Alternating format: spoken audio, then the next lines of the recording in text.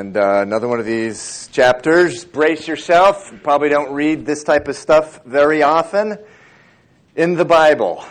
But it's here, and God has put it here for a purpose. And that's for us to study it and learn from it. 1 Corinthians chapter 11, verse 1. Imitate me, just as I also imitate Christ. Now I praise you, brethren, that you remember me in all things, and keep the traditions just as I delivered them to you.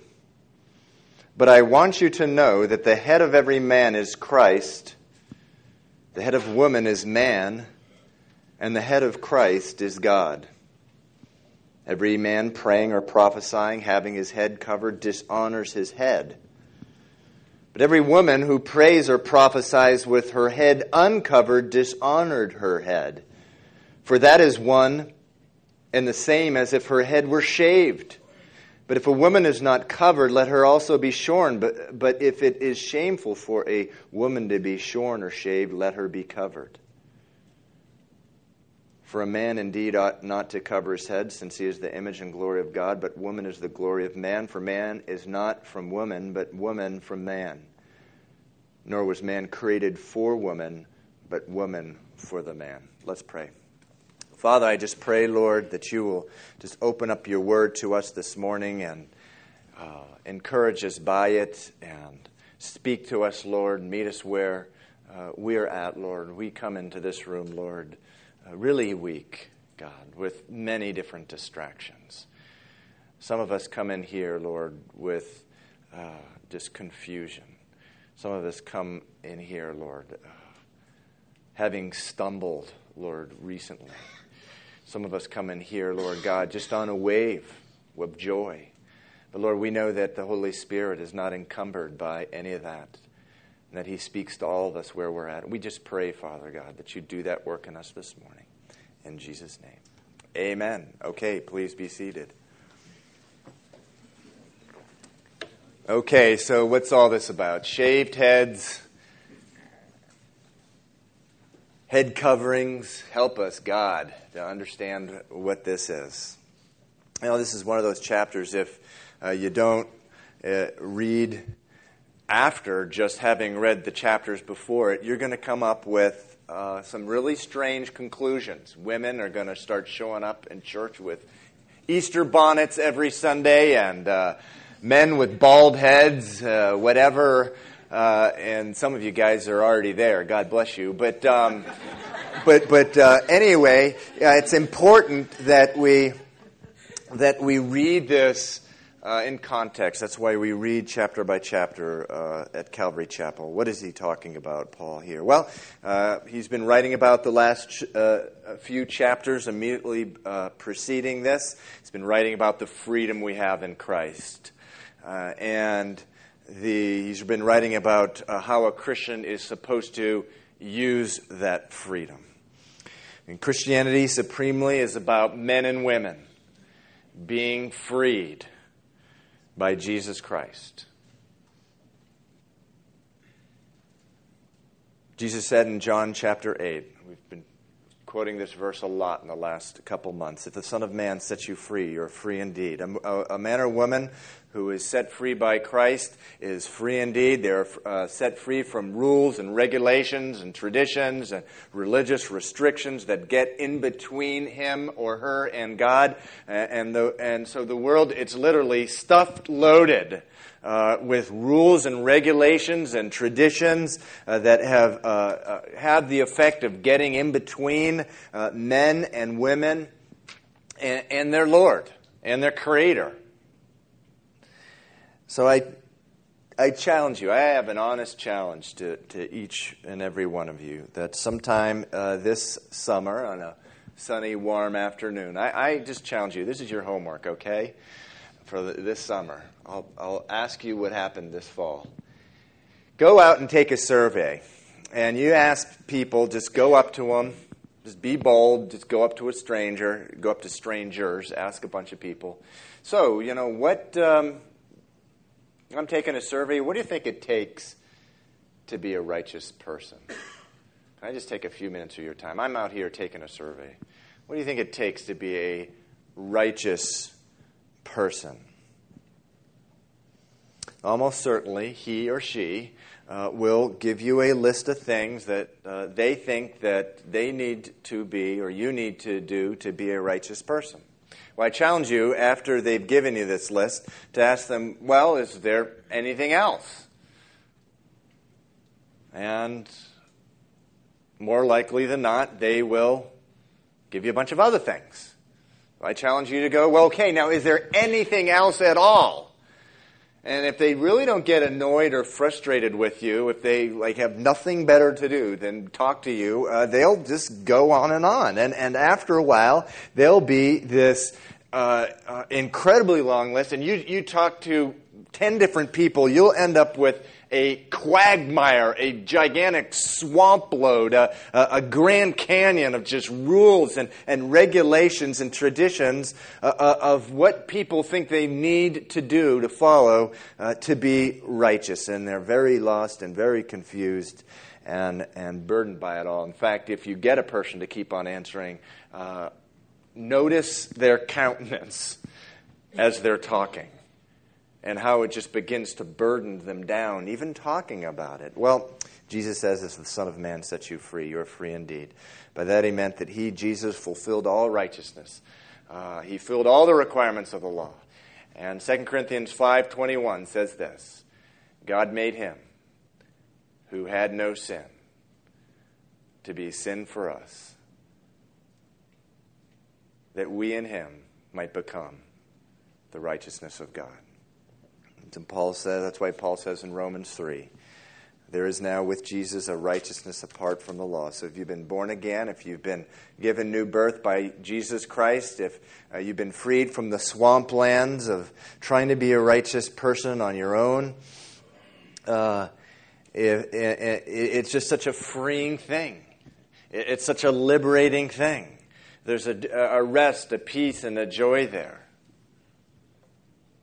But Paul says in chapters 8, 9, and 10 of 1 Corinthians, be careful how you use your freedom. All things are permissible. Not all things build up, he says. Don't use your freedom in such a way that it hurts another person. Don't use your freedom in such a way that it causes someone to speak evil of Jesus Christ.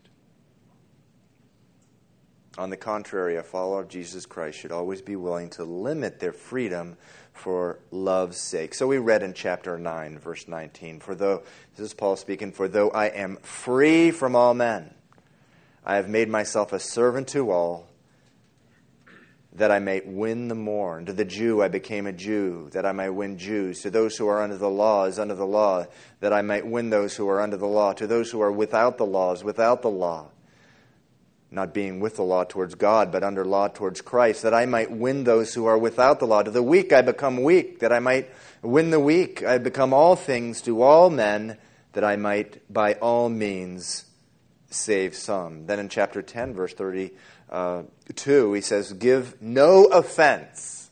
Now, don't offend anyone, either the Jew or the Greek or the church of God, just as I also please all men in all things, not seeking my own profit, but the profit of many, that they may be saved. And then he says in verse 1, imitate me just as I also imitate Christ. And so when Paul is asking them to imitate him, he's asking them to imitate him really in this area. This verse is quoted often, verse 1, but it too has a context. He's particularly telling them, look, it's in this area. Don't go off and use your freedom in Christ to hurt someone, to use it in any way that's not loving towards them, or so that anyone would speak evil of Christ. And so when Paul was around Jews, he's telling these Corinthians, imitate me as I also imitate Christ. And when Paul was around Jews, in order to win Jews, he respected Jewish law and tradition.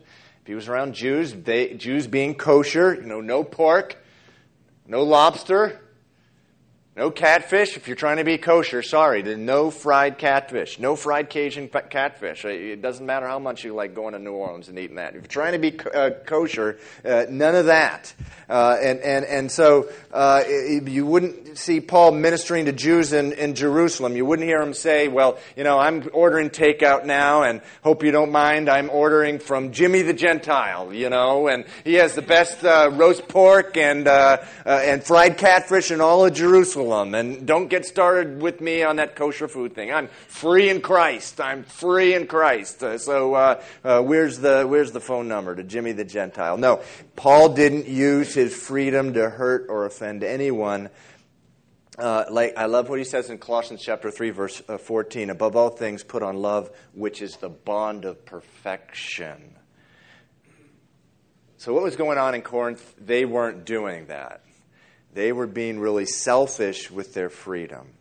So when Paul says in verse 1 of chapter 11, imitate me just as I imitate you, he's pleading with them to get a clue. Quit using your freedom in a selfish way. He says, yes, all things are permissible, but not all things build up. And God didn't put us here for us. He put us here to build up people around us. And so that, believe it or not, is the back covering for all this stuff about head coverings and shaved heads. Verse 2, now I praise you, brethren, that you remember me in all things and keep the traditions just as I deliver them to you. But I want you to know that the head of every man is Christ, the head of a woman is man, and the head of Christ is God. Every man praying or prophesying, having his head covered, dishonors his head. But every woman who prays or prophesies with her head uncovered dishonors her head, for that is one and the same, as if her head were shaved.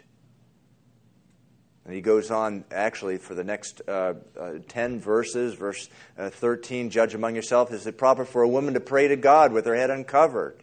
And so he gets into this theme. And so here's what's going on. In the Corinthian culture, just as in the Mediterranean or Middle Eastern culture today, many of the women wore head shawls or a head covering or something to cover their head, particularly married women.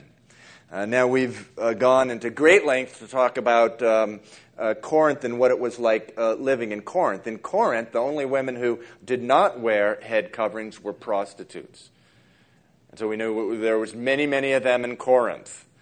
It was the sex capital of the Roman Empire, and this is how they presented themselves as being available. Actually, the priestesses in the temple to Aphrodite offered themselves for sex and sensuality, and it was supposedly an act of worship. And so this was one of the signs that they didn't have a head covering.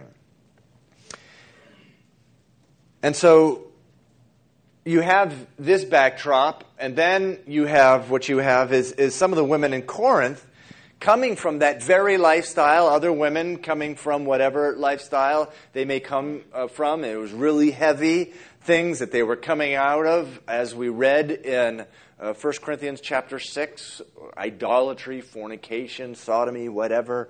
They were coming out of that. That's what we read in 1 Corinthians chapter 6. But so some of these women heard the message, when the Son of Man sets you free, you're free indeed. That's Jesus speaking himself. And Paul saying you're no longer under the law, you're under grace. And Paul also saying all things are lawful to you now. They heard these things. They started showing up at church with no head covering. Or if some of them were really in your face free, and they came up with shaved heads. We tend to think that when we see that kind of weirdness today, that's something new. No, it's not. I mean, Corinth was an in-your-face sort of radically pagan society. And it would have been kind of freakish for even some of us, with everything we've seen, to show up there. And so they're coming to church this way, and it's really freaking people out. I mean, it's like if it's like in our church, that some of the guys start showing up in bathing suits, I'm free in Christ, and I'm talking about Christian guys, by the way. Free in Christ. I'm not, no shirt, no shoes, whatever, or women in their bikinis, or whatever. We're free in Christ. Now, I'm talking about people born again showing up like that. Women unbelievers, men unbelievers, they want to show up with bikinis and bathing suits. Bring them in. Let's teach them the gospel. Let's share the good news with them. But Paul is telling these Corinthians, that's not Jesus. That's not the love of Christ. That is sort of flaunting your freedom for you. It's why don't you respect the culture, cover your head when you gather as a church. Men, respect the culture, keep your head uncovered. And so this is what Paul is saying. Now, then what Paul does, which is what he often does, he's just this enormously gifted writer, inspired by the Holy Spirit. He uses this thing about head coverings.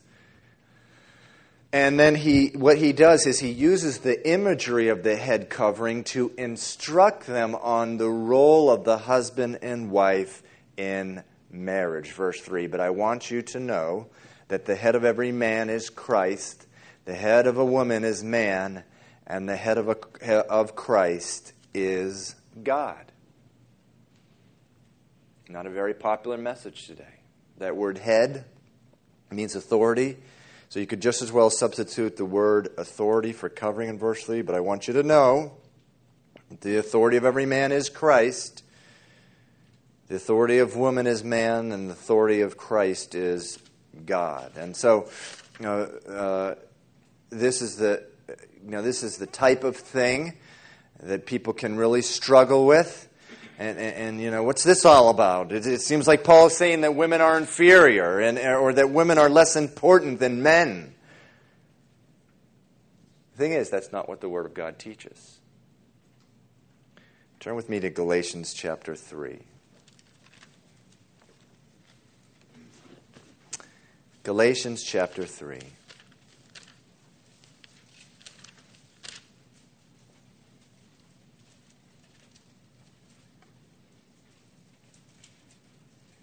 Galatians chapter 3, verse 28. Actually, verse 26. Speaking to them, all the men and women in this church in Galatia. For you are all sons of God through faith in Christ Jesus. For as many of you as were baptized into Christ have put on Christ. There's neither Jew nor Greek. There's neither slave nor free. There is neither male nor female. For you are all one in Christ Jesus. And so, the Word of God teaches that men and women are equal in the eyes of God. It's plain and simple. And this, by the way, was a revolutionary teaching at the time. Women at this time were basically nothing more than a piece of property, and Jesus changed all of that. It's sort of another sermon for another day, but he changed all of that. In Christ, as Paul said, there's neither male nor female. Men and women are equal. So then what is Paul referring to in 1 Corinthians chapter 11? Well, by saying in verse 3, but I want you to know, the head of every man is Christ, that every woman is man, and the head of every Christ is God. Paul is not saying that men and women are not equal. However, he is speaking here of a God-ordained order within the home between husbands and wives. That a husband has been designated by God as the spiritual leader of the home. Now, Paul knows that there are going to be people offended by that. Actually, the Holy Spirit knows that. And so, real interesting what the Holy Spirit says here. He says, notice here, the head of every man is Christ, the head of every woman is man. And then he says, the head of Christ is God. Now, that's an interesting statement. The head of Christ, or the authority over Christ, is God. Is Christ less important than God? Is Christ lower than God? Is he a lesser than God? No. He is equal to God. He is God. But however, as the Son, he submitted to the Father. There's order even in the Godhead, even within the Trinity. Jesus said in John 6:38, I have come down from heaven not to do my own will, but the will of him who sent me. And so God always establishes order. Always. Even in the Godhead. And he does so in the family. Now, I'm not going to go into this morning what leadership and submission look like in a godly marriage. We have a series on that on the website.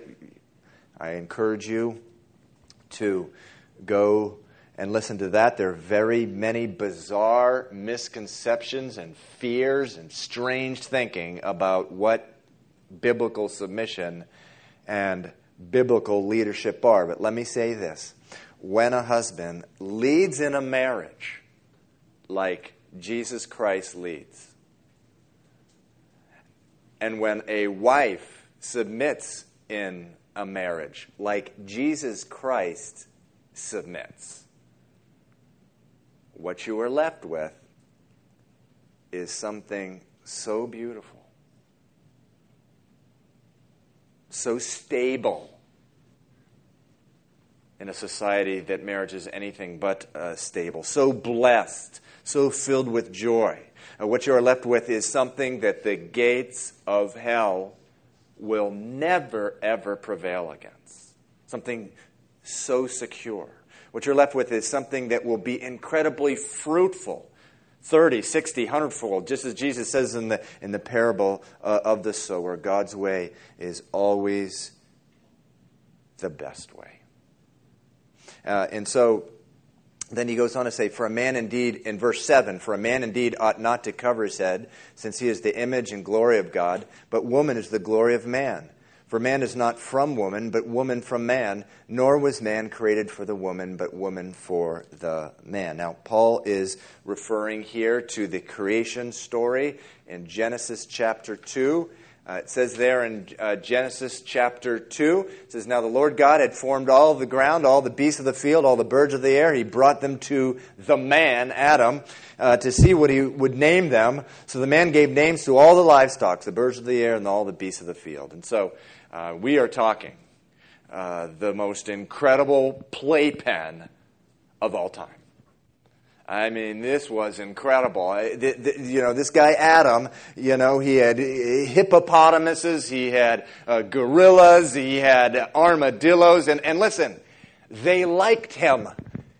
This is before the fall. They liked him. Hippos would come up to him and lick him on the face or whatever. Gorillas would wrestle him and things like that. And whatever. The hens would come up and door service with their eggs. But, it was just incredible order in creation, and Adam is just, this really speaks to how much just God loves us and wants to bless us, how it really was his intention for us to just bless us in that perfect environment. What a scene. But it says in Genesis chapter 2 that God said that scene, or he saw that scene, he saw it, and he said, what did he say? It is not good for man to be alone. So I was thinking about that, and I was thinking about, I think that I can really relate to just a piece of what God was thinking. I mean, I just think of me and all my stuff, just like me and my playpen that God has given me. All my stuff. No Stephanie. It's all my stuff. Trying to get by. I mean, I can totally see God just looking at that scene and saying, that is one sorry-looking dude. And I really, honestly, but then I can see him saying that, but I know what he needs. He needs Stephanie.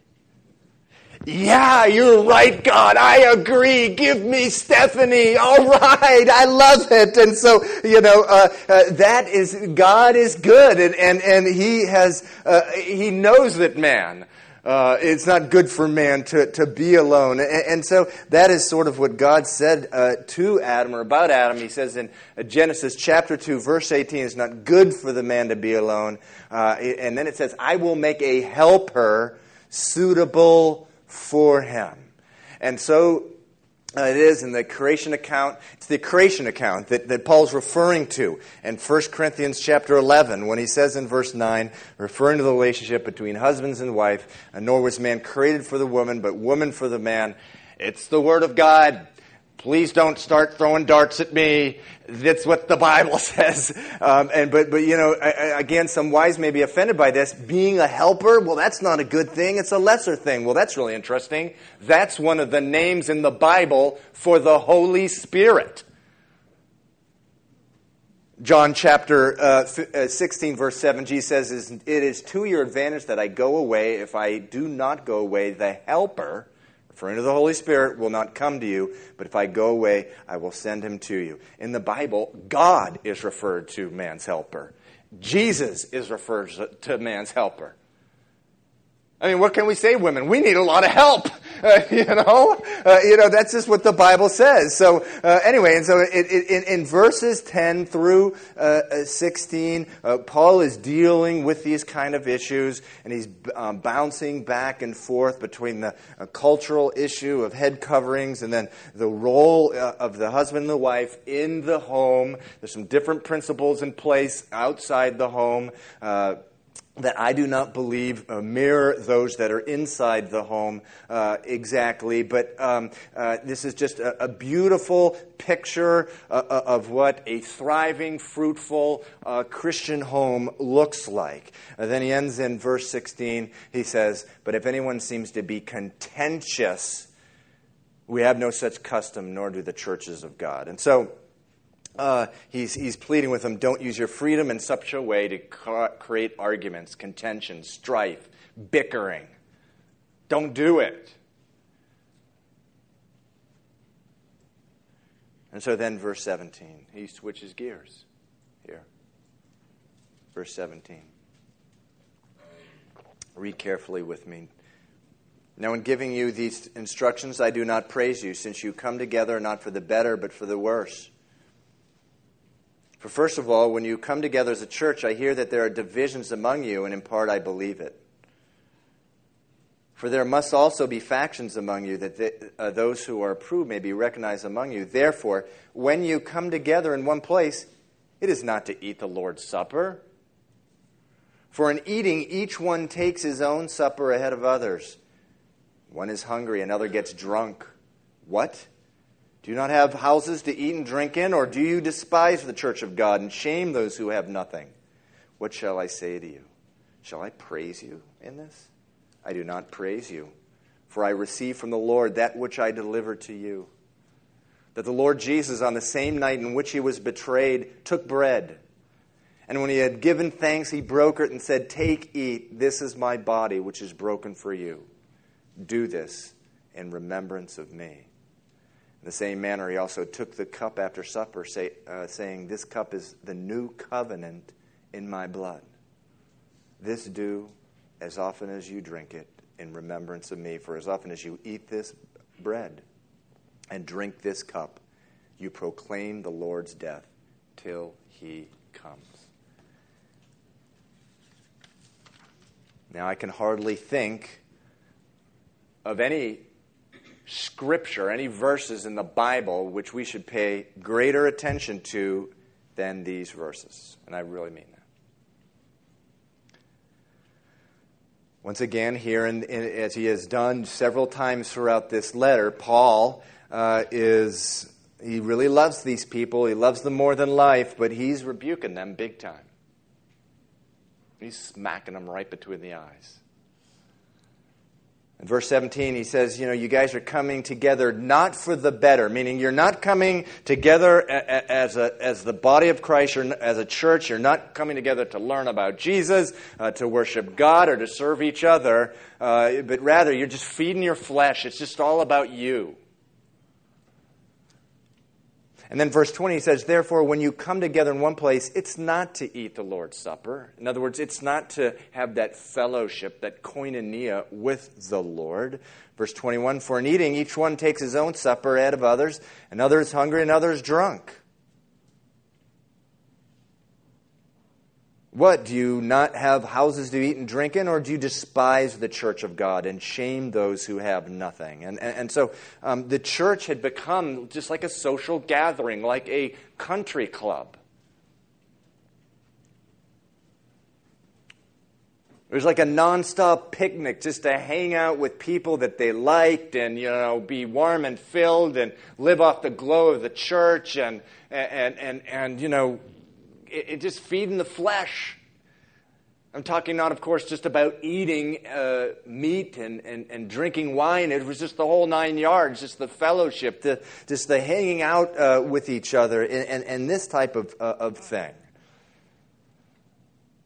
And again, in verse 20, he says, you come together in one place, but it's not to eat the Lord's Supper. Their getting together wasn't about God. It was about them. Brothers and sisters, this is the last place where you want to be. But listen, it's so easy to get there. It's so easy to get there.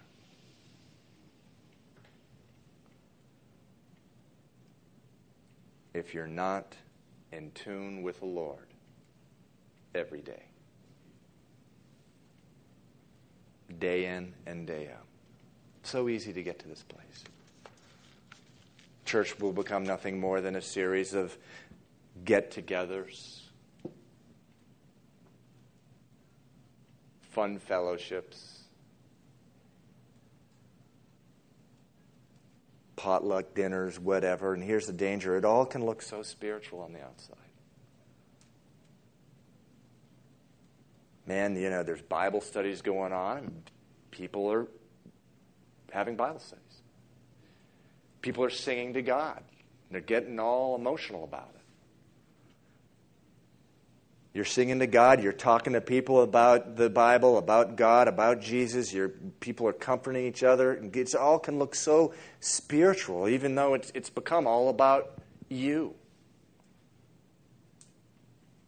You being blessed, you being satisfied, you having your flesh fed, me being blessed, me being satisfied, me having my flesh tingled, whatever. Paul says at the end of verse 22, shall I praise you in this? I do not praise you. And then he goes on in verse 23, for I received from the Lord that which I also delivered to you. So now he's going to remind them what it's all about, what it's really all about. He's going to remind them what being saved is all about. I received from the Lord that which I also delivered to you. That the Lord Jesus, on the same night in which he was betrayed, took bread. And when he had given thanks, he broke it and said, take, eat. This is my body, which is broken for you. Do this in remembrance of me. In the same manner, he also took the cup after supper, saying, this cup is the new covenant in my blood. This do as often as you drink it in remembrance of me. Paul's saying to the Corinthians, you've forgotten about the Lord. You've forgotten about Jesus. You guys are so busy with your picnics, your parties, and your get-togethers, you've forgotten about Jesus. And it's an amazing thing I notice here as I prepare this message. And Paul is saying, listen, it was so important to Jesus that you never forget him, that he told me. See what it says in verse 23? I received from the Lord. Remember, Paul wasn't at the Last Supper. This was important enough for Jesus, for this church to hear this, he told Paul audibly. He told him, and he says, he told him, and he said that Jesus said, this is what Jesus told him. He says, when you eat the bread,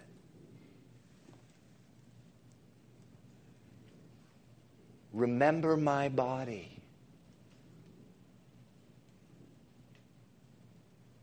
When you drink the cup, remember my blood.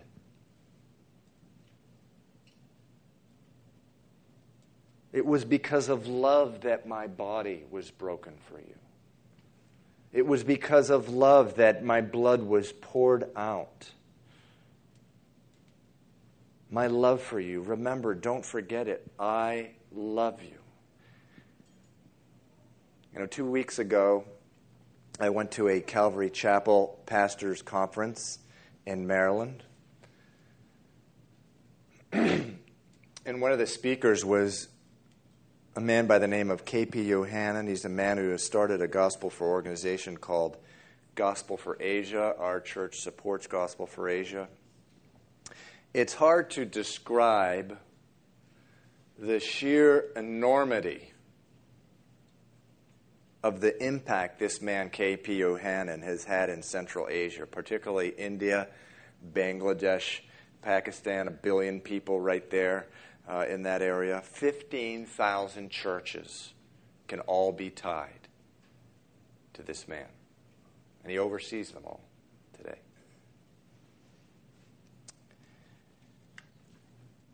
In the natural, at least, I can think of no person on the face of the earth who's positioned better to be used to bring worldwide revival. He's a man of enormous influence. So anyway, he shared with the pastors at the pastors' conference a few years ago on his 50th birthday. He shared a prayer, a conversation he had with the Lord. And the conversation said something like this: Lord, I'm 50 years old.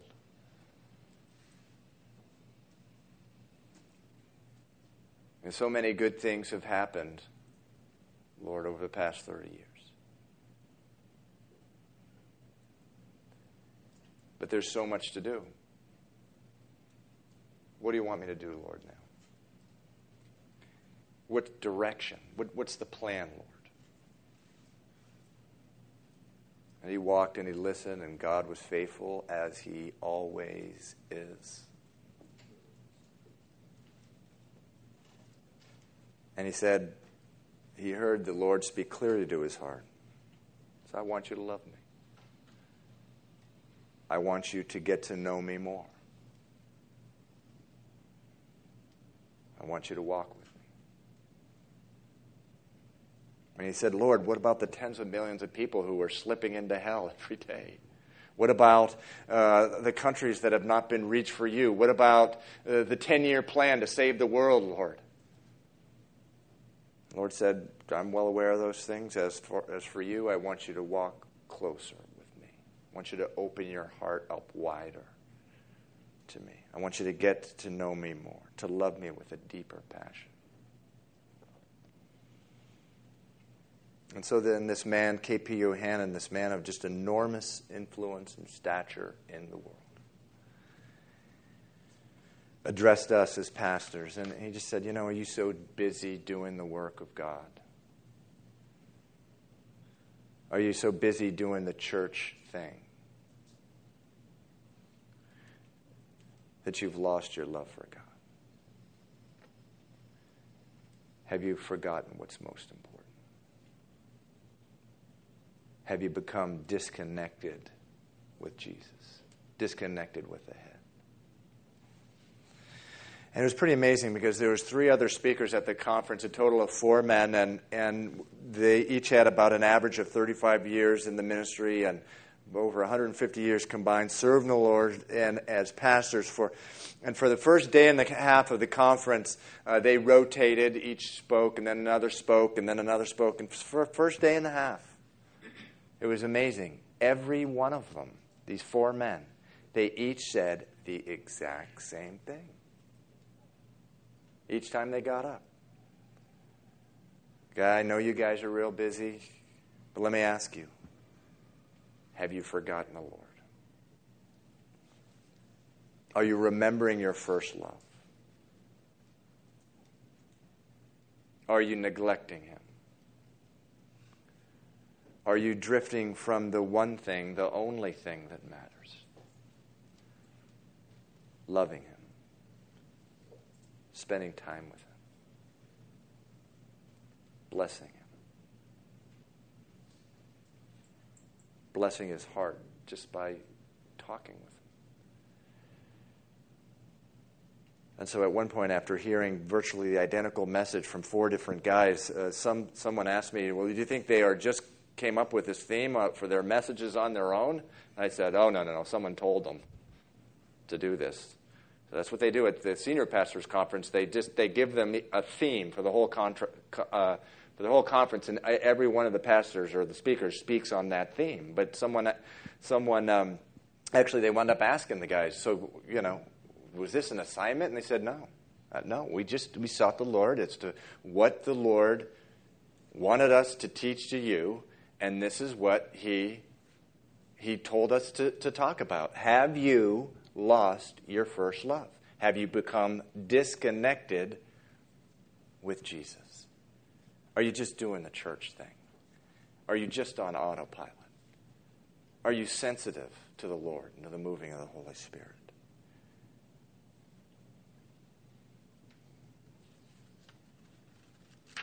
It was a prophetic word to us from the Lord. And in turn, to each one of you sitting here today, don't lose sight of the one thing in your life, the only thing that matters. Loving Jesus. Getting to know Him more. Walking with Him. Now we're going to have communion now as a church, and I hope the word this morning has really spoken to your heart about what communion really is. But before we have communion, I want to share with you something that represents what is fundamentally different between Christianity and every other religion.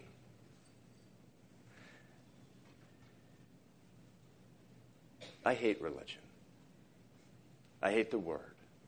I hate what it does to people.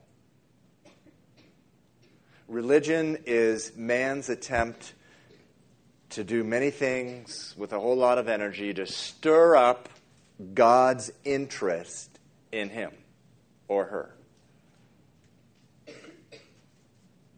If I do this and I do that, I'll get God's attention. I'll get him interested in my life. Well, consider what we just read.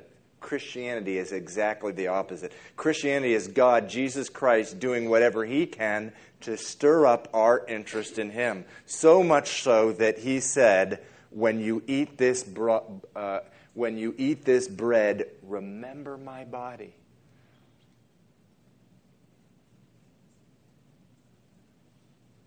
It wasn't us trying to stir up interest in His heart. It's the other way around. When you drink this cup, remember my blood. Remember me. Love me. Get to know me. Walk with me.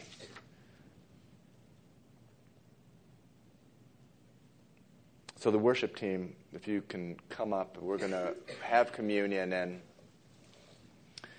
the worship team is going to lead us in a couple worship songs as they're sharing. You can, when they begin, you can go back and the cups of grape juice and the crackers are in the back. You can go back. We'll have communion together. But if there's anyone in here who has never given their lives to Jesus, has never come to the point in their life where they have said, Lord, I need new birth. I need a relationship with you. I want to make you the Lord of my life. And I want you to come up here to pray with me first before you go back to get the grape juice, because communion was something established by Jesus for children of God. And the Bible's very, very clear that not everyone is a child of God. The Bible is very, very clear that to as many who receive Jesus, to as many who believe in his name, to them they give the right to be children of God. It's only then where it is appropriate to be having communion. So as the worship team plays now, if you're a child of God, feel free to go back and get the communion elements.